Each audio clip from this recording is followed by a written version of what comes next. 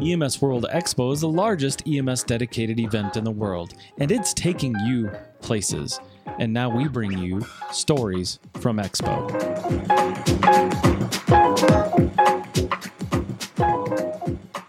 Everybody, welcome back to Stories from EMS World, part of EMS Garage and sponsored by EMS World. I'm here with my brother, Chris Call. Yeah, hey, how Mike. you doing, man? Great. So good to see you. Yeah, Yes. it's the conference has been great so far.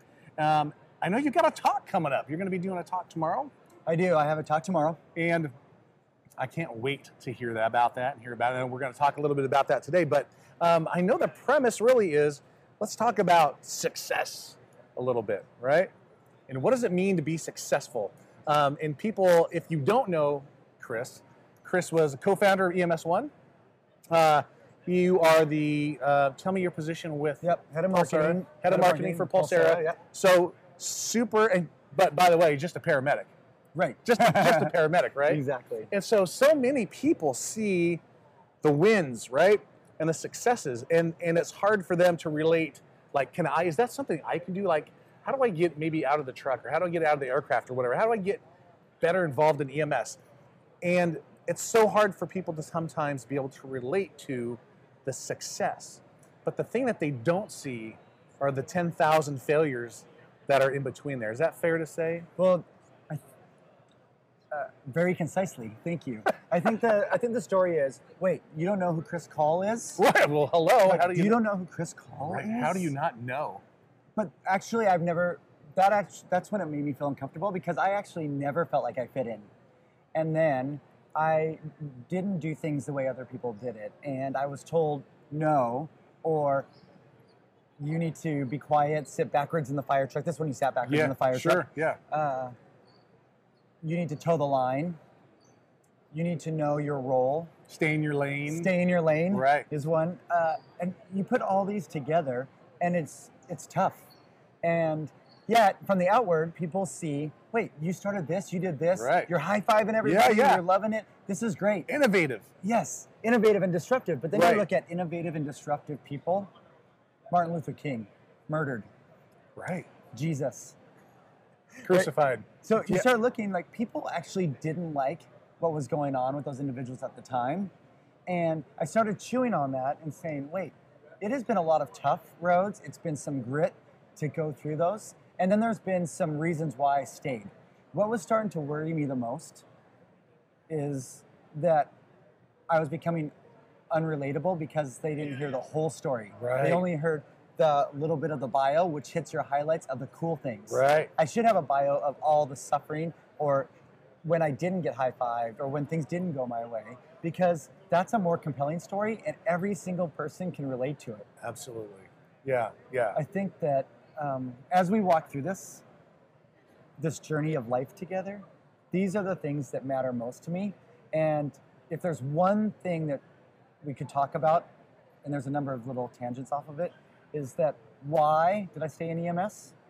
And why did I persevere? Why did I help work with EMS One and Pulsera and do these really fun, cool, awesome things? And the bottom line is, during any of those trials and tribulations, there's always at least one, but sometimes more, mentors that put their arm around me and said, I believe in you. It's so huge. And So huge. And I have, and just to interject a little bit, as I just talked to one of my mentors from when I first got into EMS. So back in 1995, he was my first supervisor, an amazing guy. And he found himself going down sort of this burnout, angry thing, right? And so he decided to step away from EMS. And he went and traveled on his own. And he ultimately came back to a place where, because he didn't feel like he fit in anymore. Yep. And he came to this place where he had such an appreciation for the impact that he's had on people, the impact that people have had on him. And so he had no choice but to come back to EMS because he was meant to do that. He was meant to be exactly in right. this thing, and he had to go through all these problems and these issues, and at the end of the day, it was all about caring for people. Yep. And exactly not right. just the patients, but Nope. the people like Each me. other. Yeah, Yeah. exactly. So it's super relatable to exactly what you're just saying. Well, and what you're finding is, I can look back at probably 30 people, maybe 100, maybe 300 people who helped me along the way. And then there's, out of that, a number of people who have helped me considerably. And then there's those couple times in life where I was ready to quit and go somewhere else, where somebody came in and I just remember those individuals, and I'm forever grateful.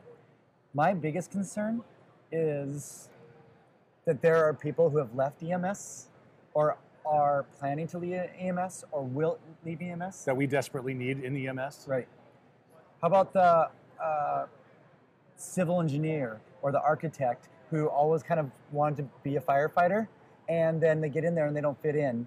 Or the person who's super artistic and a graphics designer, and they're like, oh, we have to be high and tight, and we have to do these things. And that's almost impossible for them. And they're like, oh, I don't fit in. But how better would our EMS world be?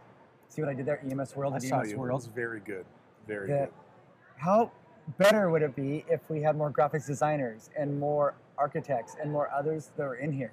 And so that type of item and walking through that is a big deal to me, to pay that forward. So that's kind of the message right now, is to be walking along and succession planning for the next team. Yeah, it's interesting because at my agency we have a very forward-thinking fire chief, and he wants.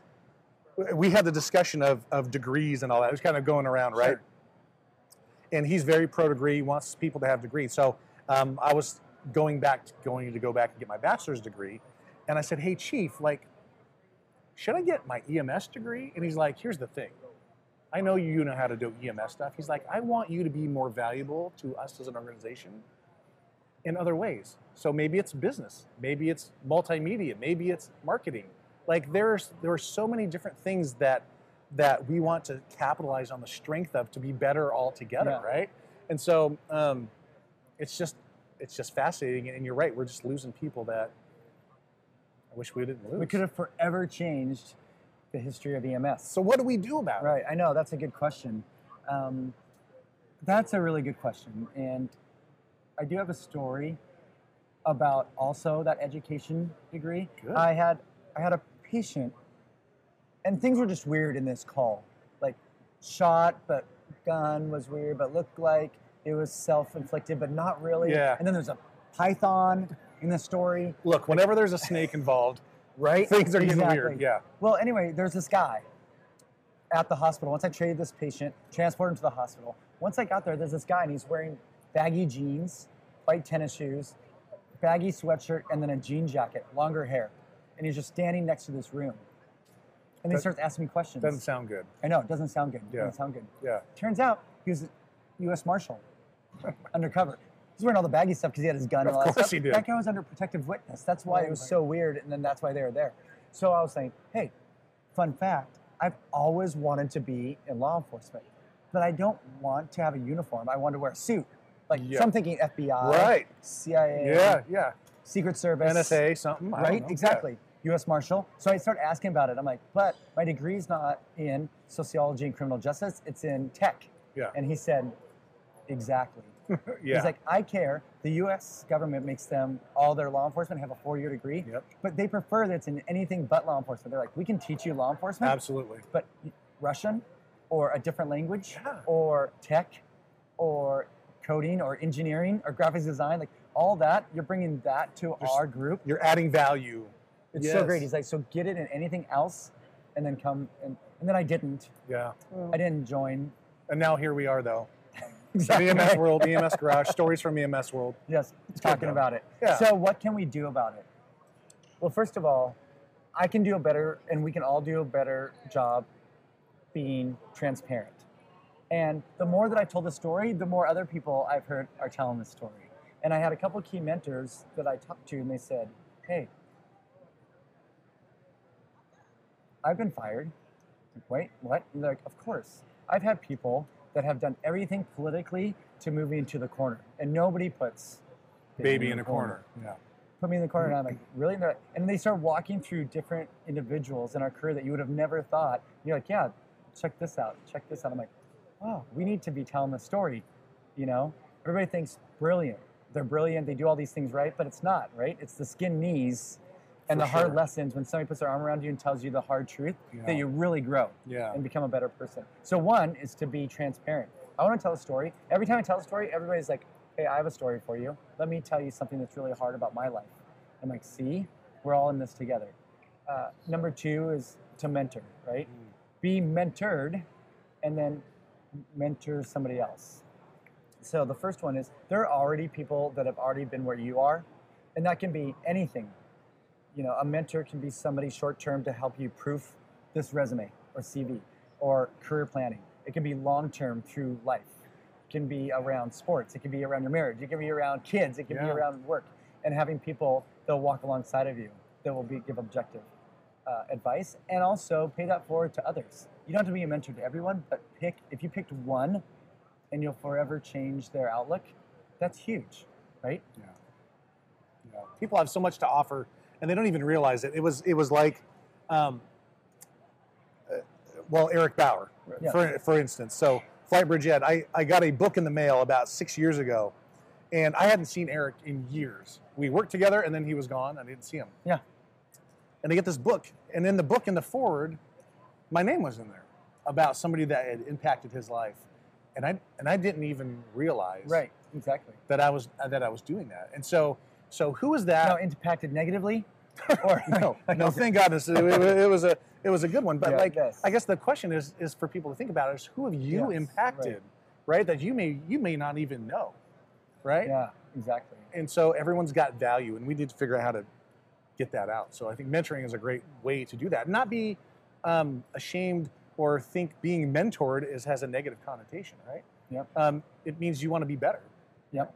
So, yeah. Well, I will tell you that if you are a musician, you have a conductor or you have a music instructor who's really good. If you're the best golfer, you have a coach. They can't all golf you, but they're the coach, right? And marriage is the perfect example. Marriage counseling, like they're coaches that can objectively look and make Right. you go from being okay or even really good to being great. Yeah. You know, there's so many, along these lines, there's a lot of trauma in our industry. Indeed.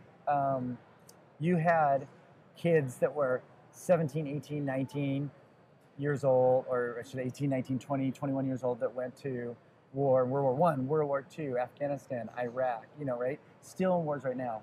And then they come back, and it's hard to come back in, and we're seeing that in the military. Absolutely. The same thing is we have 18-year-olds, 19-year-olds, 20, or 30, 40, or 50-year-olds that are getting into this industry, and they're seeing depravity. They're seeing some of the worst of worst conditions. They're seeing some of the saddest things. They're seeing terrible things happen to good people. They're seeing terrible things happen to terrible people. Yeah. They're seeing unfair injustices. They're seeing things that the common person will never see in their lifetime. And they're not only seeing it once, they're seeing But it it's over and over. and over Yeah. and over and over.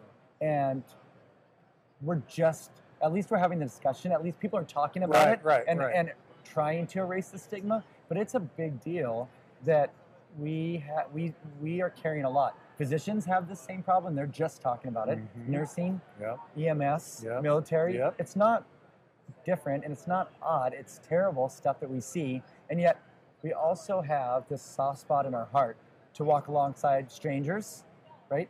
And we have an opportunity that they're inviting us into their home at the most vulnerable moment. Mhm. And so we take that proudly Yeah.